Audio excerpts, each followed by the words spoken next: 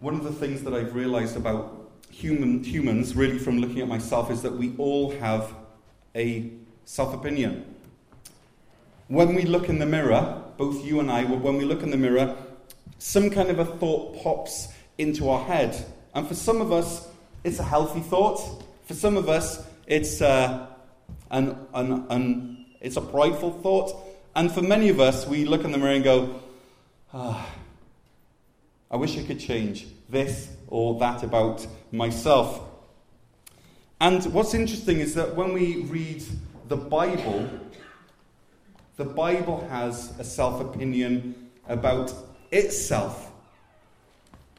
And for me to find out your self-opinion, to see how you view yourself, I would ask you. And for us to ask what the self-opinion of the Bible is about itself, we have to ask it.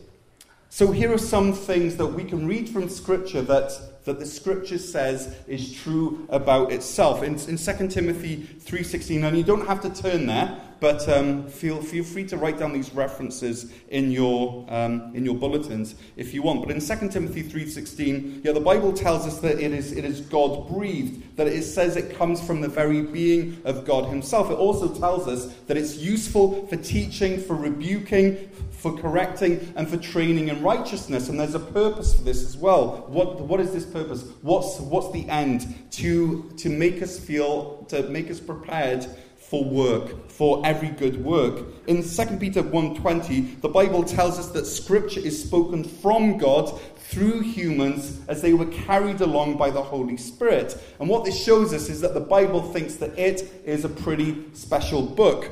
In 1 Corinthians 2 verse 12, the Bible tells us that what the biblical authors are doing is that they're explaining spiritual realities with Spirit-taught words. Spiritual realities with Spirit-taught words. In 1 Thessalonians 2 verse 3, the Bible tells us that when we receive the Word of God, which is the Bible, the only way to accept it is not as human words, but as it actually is the Word of God himself, which is at work at us if we believe it, and also if we're reading it. So if you want to experience God's Word at work in your life, you have to believe it and you have to be reading it. And I think that there are many, many more people who believe in the Word of God than are actually reading it. So it's important that we read it. And what a wonderful thing to hear and to know is that as we open God's Word, as we read it here at church on Sunday morning or in our own homes, is that it's doing something inside of us. It's at work. In Matthew chapter 24 verse 34, the Bible tells us that even though this current universe will pass away, that Jesus' words as recorded in the Bible will never pass away. We learned that the Bible believes that its truths contained in the Bible are never-ending. They are eternal. In Psalm 119 verse 7, the Bible tells us that its words are perfect, refreshing the soul. That its words are trustworthy, making simple people wise. That its words are right, that they give joy into the heart, that its commands are radiant. Think about that. When you think of the commands of God, do you view them as radiant, as shining, as glorious? Well, that's how the Bible views itself, that God's commands, as recorded in the Bible, are radiant and they give light into our eyes. So really what that's saying in Psalm 119 is that the Bible brings life. In John chapter 20 verse 30, the Bible tells us that the words contained in it are written for a purpose. And what is that purpose? That we may believe that Jesus Christ is the Messiah, the Son of God, and that through believing that we may have life in his name. So that's the purpose of what's written in the Bible. In 1 Corinthians 10 verse 11, the Bible tells us that the things that it records are written down to warn us. It's a warning. In Hebrews chapter 4 verse 12, the Bible tells us that it is alive, that it is active, that it's sharper than any sword. And it tells us that because it is alive and is active, it goes into the depths of our hearts, into the deepest part of us, like a surgeon's scalpel, and it can split apart, it says, even soul and spirit, joints and marrow. So it's a tool, it's a precision tool that God uses to get right into us. And then it says in that same passage that it judges our thoughts and our heart attitudes. That's how the Bible views itself. In 2 Peter chapter 1, verse 19, the Bible tells us that it's completely reliable. And it says in that same passage that we should pay attention to it with the same attention that we would give to someone. If we were in a dark room and someone suddenly flicked on a flashlight, our attention would be drawn there. We should give what's written in the Bible the same level of attention as someone doing that. And then it says that light, which is small at first, it will grow and grow and grow like the sunrise until that light rises in our hearts and gets rid of the darkness there. In 1 John 5:13, the Bible tells us that its words were recorded so that people who believe in Jesus' name would have a deep and an unshakable assurance that we have eternal life. That's why the Bible was written. In Hebrews 12, verse 5, the Bible tells us that it can bring to our memory things that can encourage us. But we can only access that if we're reading it. In Luke 24:44, the Bible tells us that it's all about Christ. And it's Christ who can open our minds so that we can understand scriptures and so that we can realize that actually what's written in the Bible is all about him. In Proverbs 30, verse 5, the Bible tells us that every word in it is from God and that it is flawless. And it tells us not to add any words to it, which means that it's all we need. It's sufficient. We don't have to add anything to it. In James chapter 1, verse 25, the Bible tells us that as we look at the Bible intently, it brings freedom. And that as we remember this and as we keep on going with it, in it, we will be blessed in what we do. So my question for you is, with how much intention are you looking into the Word of God? Because that is where freedom comes from. So what we've ascertained so far is that the Bible has an opinion about itself. And what it seems is that the Bible clearly thinks it is all that and then some. In fact, the longest psalm in the Bible, Psalm 119, is all about the Bible talking about itself. And I love reading Psalm 119. And so if you're someone who thinks, I can't get into the Bible, it's really boring, it just seems so old, I don't understand anything I read, my encouragement to you is to start reading Psalm 119 and to pray it through and say, Lord, make Psalm 119 real in my life. Make Psalm 119 true in my life. There's 150 verses for you to... Is there 150? No, there's 150 Psalms. Anyway, there's a lot of verses in Psalm 119. And as you pray through it, God will grab hold of you and will transform your heart. Ask God to light a fire for his word in your heart. Now, we've all needed a second opinion at some point or other. For example, if you're pregnant, it's not enough for you to pee on a pregnancy test once. You have to get a second one, and a third one, maybe a fifth one, maybe a 10th one. Is this true? Can I trust what it says? You need a second opinion. Maybe you're someone who's had really bad news from your doctor, and so you go to another doctor and you ask them what their conclusion is. Why is that? Because you need a second opinion. Maybe you've heard really good news from your doctor, and you're one of those people that's like, well, I'm going to wait for the other shoe to drop, and so you go to another doctor and say, is this true? You need a second opinion. Why do we provide references for our jobs when we're looking for jobs? Because our potential future employer might need a second opinion. It might not be enough for them to hear from us that we went to university, we had honours, when we graduated, it might not be enough for them to hear that we love working with kids, that we volunteer on the side, and we just happen to have the exact right qualifications that they need. That might not be enough for them. What they might need to hear is a second opinion. And so they call the references. And so for some of you, to hear how the Bible talks about itself, and to hear how the Bible tells us how amazing it is, how vitally important it is, how life-changing it is, maybe that's not enough for you. You need a second opinion. You need to hear not only from the Bible to make a decision whether it's trustworthy or not. You need to hear from a source outside of Scripture to make the call whether you should read it or not, whether you should take it seriously or not. Now for me, and I'm a pastor, so I understand this, but I think that the best way for you to be convinced about the mind-blowing, life-altering awesomeness of the Bible is to read it yourself.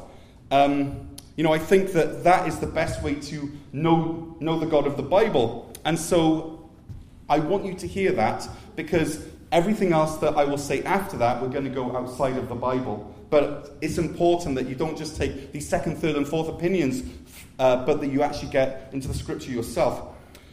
And so for the rest of this service, I want to spend a short time getting outside of the Bible with the express purpose so that you can get into the Bible. I want to take us on a journey, and any journey that's worth taking, you need a map.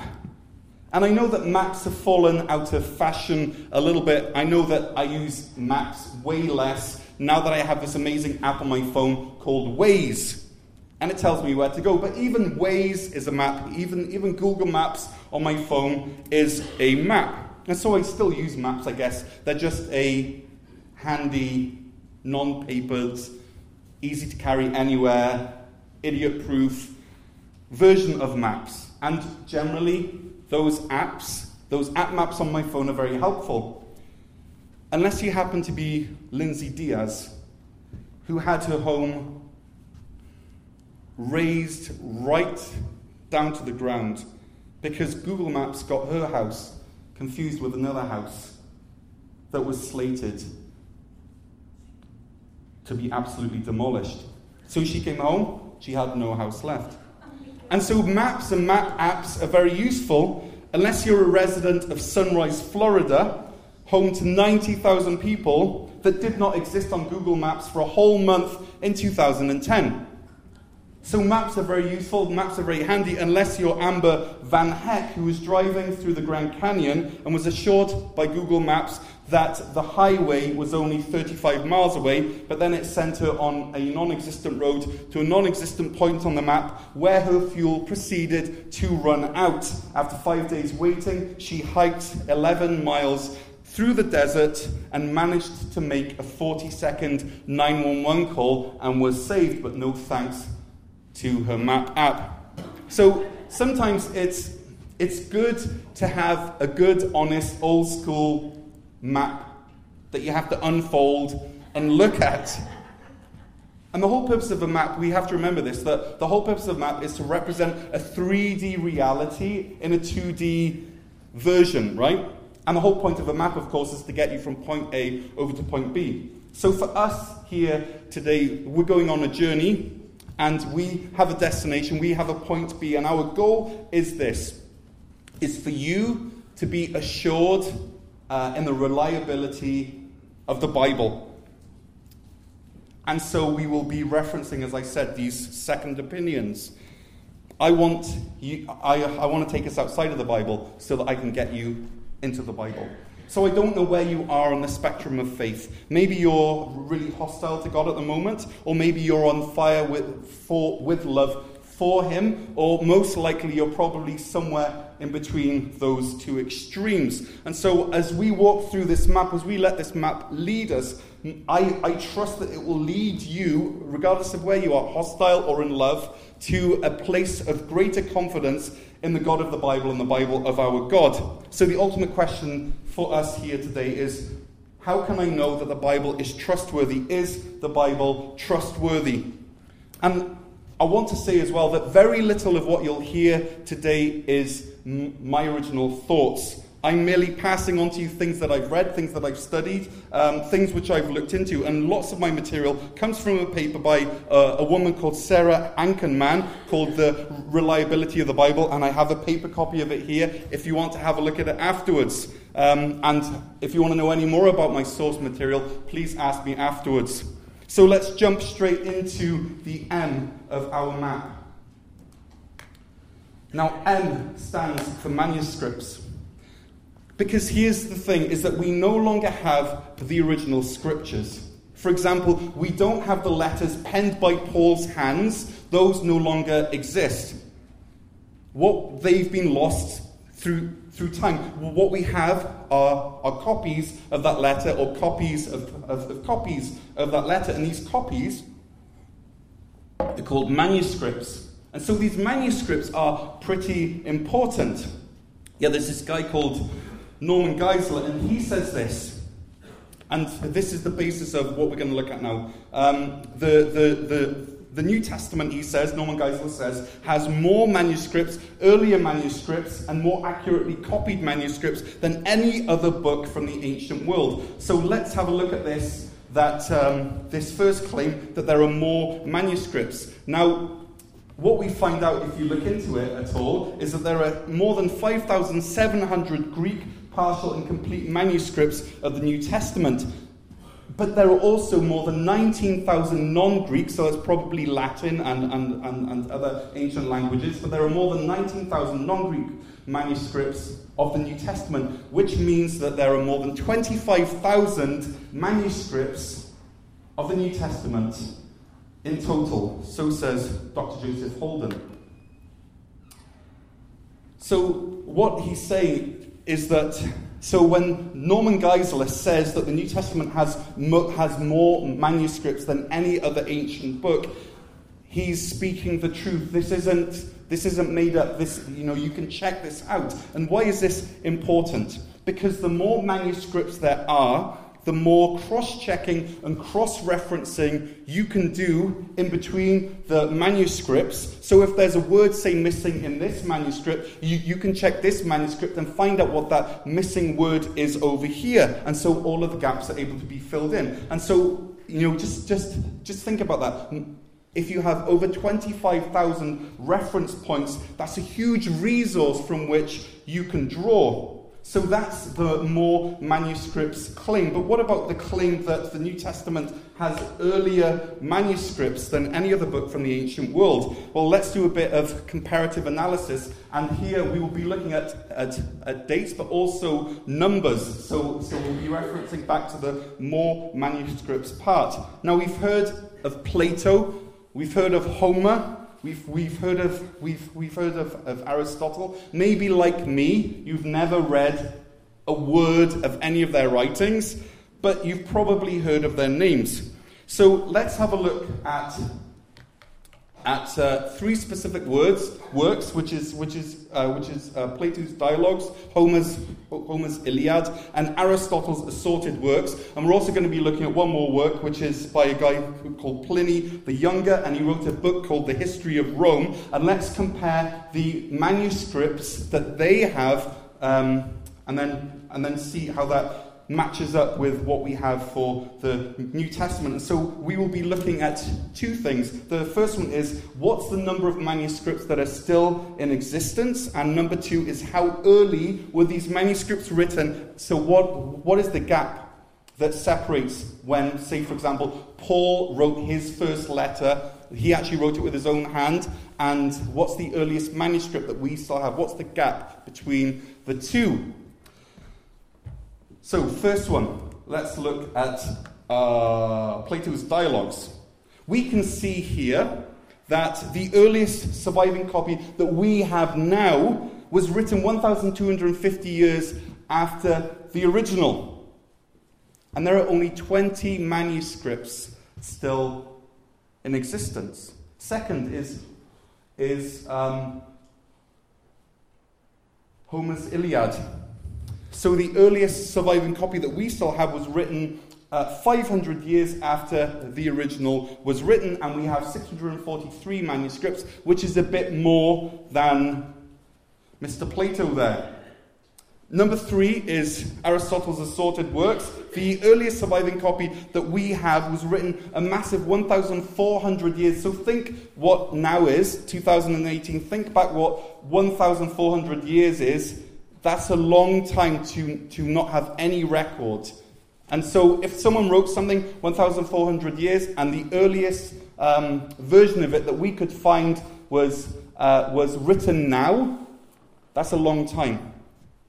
And there are only 5 manuscripts still in existence. And yet I expect that if you were to walk into chapters and you were to go over to the classics section and you were to find Aristotle's Assorted Words, I bet that like anyone else, like me, that you would not question the trustworthiness of what you're written. You would not go there going, well, did Aristotle really say this? Even though what we have is actually based on something that was written 1,400 years after the original was penned, and there are only 5 manuscripts still in existence. And the last one which we'll look at is the history of Rome, written by Mr. Pliny the Younger. There was a Pliny the Older, this is Pliny the Younger. And the earliest surviving copy that we have was written 750 years after the original, and there are only 7 manuscript copies still in existence. Now here's where it gets exciting, is if we were to compare these with the New Testament, specifically the Greek manuscripts, the gap that we have from when the original was written to the earliest surviving copy that we still have, the earliest was 30 years. I'm 38. Okay, that's not a long time. And the latest, so the latest surviving copy that we have from when it was written is only 300 years. And there are 5,700 manuscript copies written in Greek that we still have access to, and that's not to mention all those written in Latin and all the other languages. What this means for us is that according to the rules that historians use to really decide if an ancient document is accurate or not, the New Testament is not just ahead of the race, but it's lapped the competition numerous times. It's finished the race and it's over having an iced tea and relaxing. That's how far the New Testament is. It's not even in the same park. Now there's this guy called Bruce Metzger who said this, that the quantity of New Testament material is almost embarrassing in comparison with other works of antiquity. Then there's this other guy called Sir Frederick Kenyon who said this, the interval between the dates of when the things were written and the earliest extant evidence becomes so small as to become, in fact, negligible. And then he says this, and the last foundation for any doubt that the scriptures have come down substantially as they were written has been removed.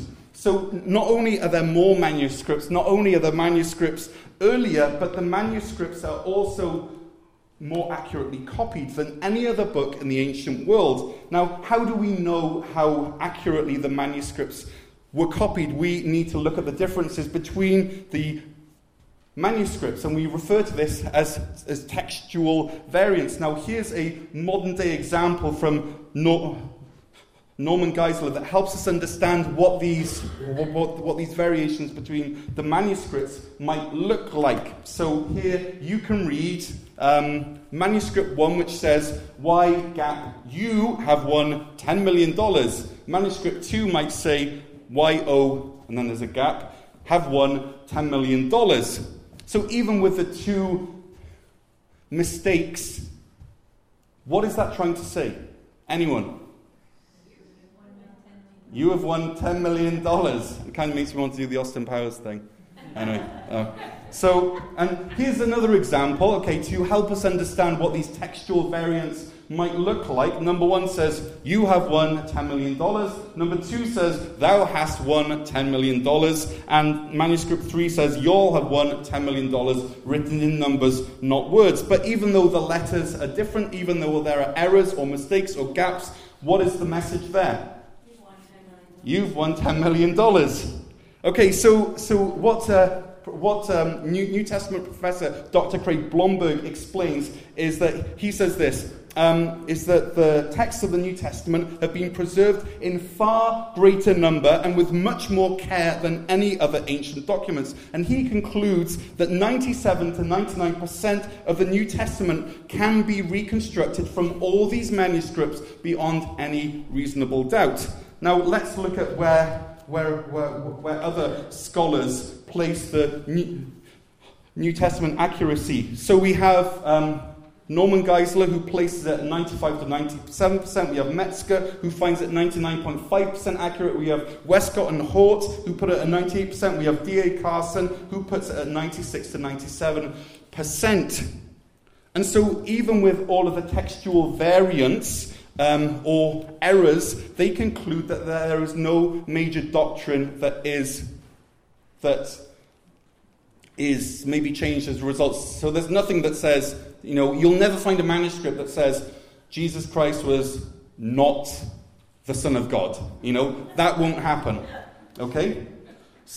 So we've looked at the M. Let's look at A for archaeology. I understand this is a lot on a Sunday morning. It's a bit lectury, but my hope is that I totally overwhelm you, and then you go home and go, let me look a little bit more into that. So my goal is to overwhelm you this morning. Okay?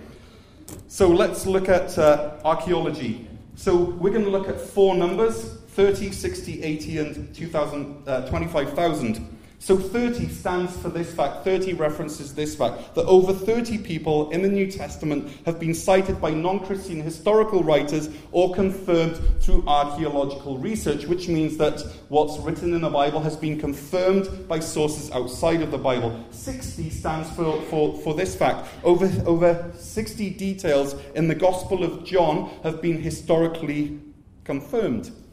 80 stands for this fact. Over 80 historical details in the book of Acts have been confirmed that have actually caused some modern historians to revise how they view things. So maybe they were skeptical, then they read this, and then they thought, well, maybe we should reassess what's written in the Bible. So 30, 60, and 80, this is a huge number of people, locations, and places that have been confirmed from extra-biblical sources, and that's quite impressive.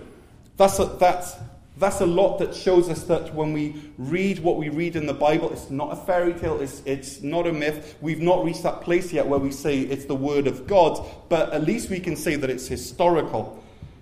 But those numbers, 30, 60, and 80, are nothing compared to the next number, 25,000, and what that represents. Let's listen to a man, Mr. Donald Wiseman, who wrote this book called Archaeological Confirmation of the New Testament. And he said this: the geography of Bible lands and visible remains of antiquity were gradually recorded until now. More than 25,000 sites within this region, which can be dated to Old Testament times in their broadest sense, have been located.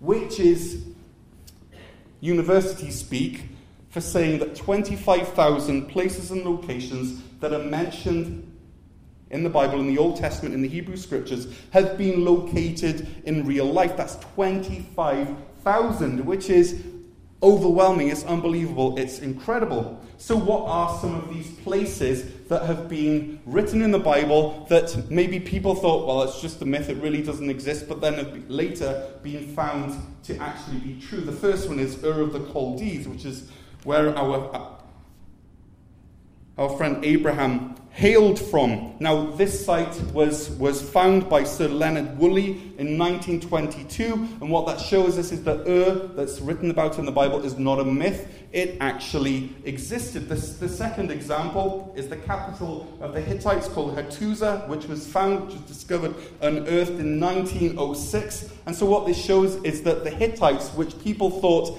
well, they don't really exist because there was nothing to show that they existed outside of what was written in the Bible. Well, now they have the proof. They had a civilization that had a capital city. The Hittites existed. And the third one if you've gone to church at all, if you've heard of Jonah, then you'll have heard of the city of Nineveh, who was discovered by a French consul, Paul-Émile Botta, in 1842. What this means is that this Assyrian city existed. It was real. It was not just a fairy tale or a moral fable. And let me share with you one more historical find that I think will blow your minds. This is called the Ipuwer Papyrus. You can write it down. You can look it up later on. This was found in Egypt just over 100 years ago, and it dates back to the 13th century BC. And remember that this is an extra-biblical source. This isn't something that we find in the Bible. This was something that was written by Egyptians. And this is what it talks about in this work. It talks about how a plague is throughout the land. It talks about how the river is blood. It talks about how groaning is heard throughout the land. It talks about fire being mingled with hail. It talks about trees and herbs being destroyed. It talks about how darkness is in the land. It says that he who is placing his brother in the ground is everywhere. It says that the animals weep and the cattle moan. And it said that the cattle are left to stray in the field. Now, if you look at those two references side by side, what does that sound exactly like? The 10 plagues. So here's a writing outside of the Bible that they have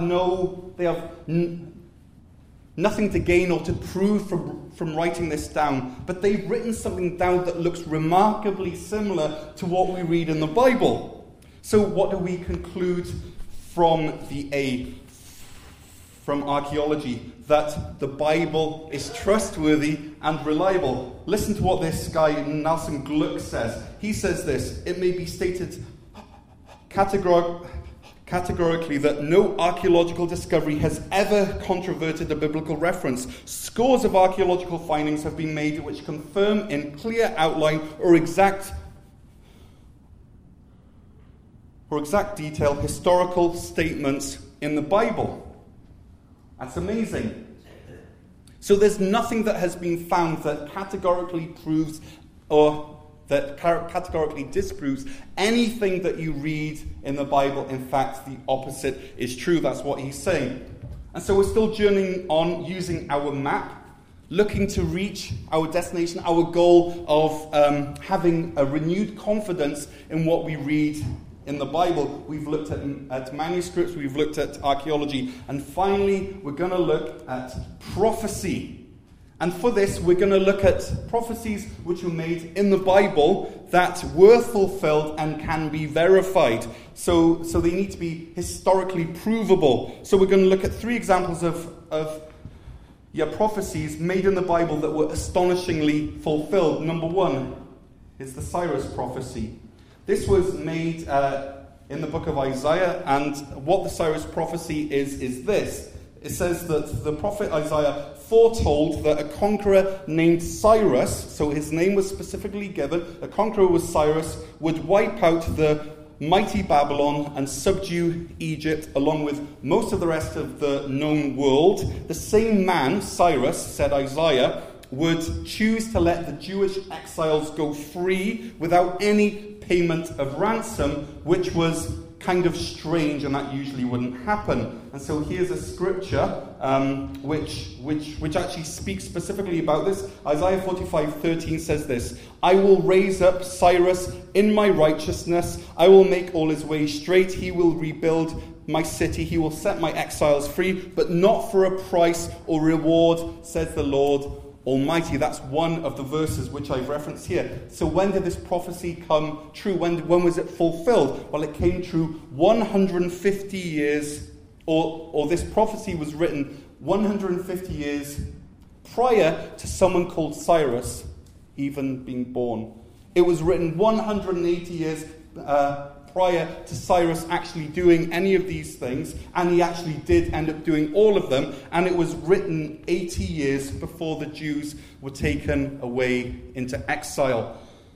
So that's one, where the level of the detail and the prophecy and the fulfillment is amazing. Number two, let's look at something which we should have heard a few times over the past few weeks, is the city of Jericho. Okay, this is the prophecy. Okay, Joshua prophesied that this city would be rebuilt by one man. He also said that the man's eldest son, he would pass away, he would die when the reconstruction started, that his youngest son would pass away, would die when the work was ended. And the scripture which we use to find that prophecy is Joshua chapter 6, verse 26, where it says this: At that time Joshua pronounced this solemn oath, "Cursed before the Lord is the one who undertakes to rebuild this city, Jericho. At the cost of his firstborn son he will lay its foundations. At the cost of his youngest he will set up its gates." About 5 centuries later, this found its fulfillment in the life and the family of a guy named Hiel, which you can read in 1 Kings chapter 16, verse 33. And what that scripture says is this: In Ahab's time, Hiel rebuilt Jericho. He laid its foundations at the cost of his firstborn son, and he set up its gates at the cost of his youngest son, in accordance with the word of the Lord spoken by Joshua, son of Nun. That's written down as history. And you would assume that Hiel wasn't one of these people that wanted to see prophecy fulfilled at the expense of his sons. This happened. God knew it would happen, and it was fulfilled 500 years later, half a century later. And the last one, which I'd like to look at, is the prophecy of the Messiah. Again, this is where it gets really interesting. Let's say that there's someone who's alive now, and as you start watching them as they walk through their life, as they start living their life, you start to realize, hold on a sec, he's doing what people talked about hundreds of years earlier, and it happens once, and then it happens again, and it happens again, and he's walking from town to town, and he says this, and he does that, and he heals so-and-so, and you just end up going, hold on a sec, he fulfills all this stuff that people said hundreds of years earlier. There's this guy called Peter Stoner, who's the chairman of the Department of Mathematics and Astronomy at Pasadena College in California. And with 600 of his students, he looked at just 8 prophecies about Jesus, and then he considered the likelihood of Jesus fulfilling all 8 of these prophecies.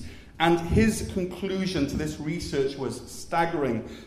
He said this, that the prospect that any one person would satisfy these 8 prophecies is 1 in 10 to the power of 17. Now, in this magazine, or in this publication called Science Speaks, he describes what 1 in 10 to the power of 17 looks like. He says this: if you have 10 tickets and you mark one of them, you put them in a hat, you mix them around, you take one out, then you ask a blindfolded man to withdraw one of them. The chance of getting the ticket that's marked is 1 in 10. Now, suppose that we take 10 to the power of 17 silver dollars and lay them across the face of Texas. They will cover the state of Texas it will be a pile 2 feet high. Now mark one of those silver dollars, stir the whole mass absolutely thoroughly all over the state, then blindfold a man and tell him that he can travel as far as he wishes, but he must pick up one silver dollar and say that this is the right one. What chance does he have of finding the right one? It's 1 in 10 to the power of 17. This is the same odds that one person fulfills 8 prophecies. So this is incredible. that these 8 prophecies that were written in different times and in different places, in different circumstances, they were written by different people, would come true in one person is absolutely staggering. In fact, I would say that outside of God's sovereignty and his purpose, it's statistically nearly impossible.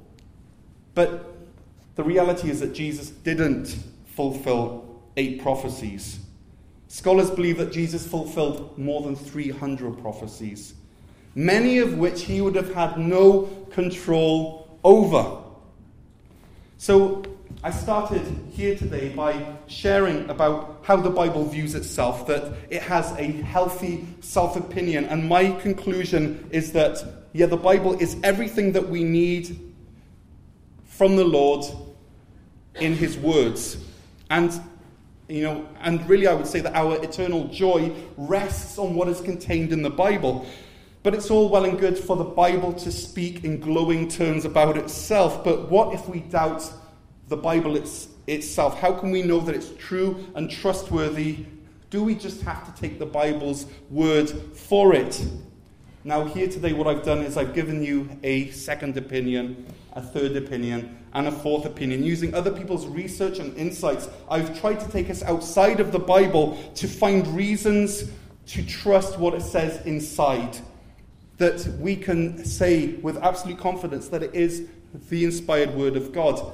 And we've gone on a journey. This journey has a destination. And the destination is the knowledge and the assurance that what we read in the Bible is true. And we've used this word map. We've looked at manuscripts. We've said there are more and earlier and more accurately copied manuscripts for what's written in the New Testament than any other book in the ancient world. And we've looked also at archaeology, how there are 25,000 locations and places mentioned in the Bible that have been found in real life. Lastly, we looked at prophecy, that how these prophecies are fulfilled throughout the Bible, but particularly in the life and the person of Jesus Christ, is nothing short of miraculous. God had to be involved. And so I've concluded that the manuscript evidence and the archaeological evidence and the prophecy evidence serve as second and third and fourth opinions that the Bible, the Word of God, can be trusted. And this is hardly scratching the surface.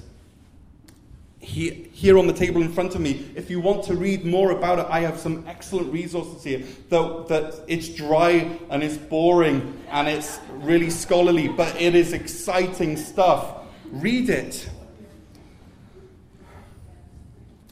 So, my last words are this, is that God's word is true. God's word is truthful. And God's word is worthy of your attention, your trust, and your obedience. Let me close with a quotation that sums up why you should go home, post-haste, grab hold of a Bible, crack it open, read it, and allow it to transform you forever. Listen well, this is an amazing quote. This book is the mind of God, the state of man, the way of salvation, and the doom of sinners, and the happiness of the believers.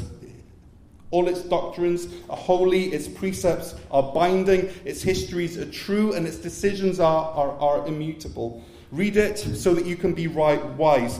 Hold on to it so that you can be safe. Practice it so that you can be holy. It contains light to lead you, foods to support you, and comfort to cheer you. It is the traveller's map. It is the pilgrim's staff. It is the pilot's compass. It is the soldier's sword, and is the Christian's character. Here, paradise is restored. Heaven is opened, and the gates of hell are shown, are disclosed. Christ is its grand subject. Our good is its purpose, and the glory of God is its end. It should fill the heart. It should fill the memory. It should rule the heart. It should guide the feet. Read it slowly. Read it frequently. Read it prayerfully. It is a mine of wealth. It is a paradise of glory. It is a river of pleasure. Follow its precepts, and it will lead you up to Calvary, up to the empty tomb, to a resurrected life in Christ Jesus. Yes, to glory itself for eternity.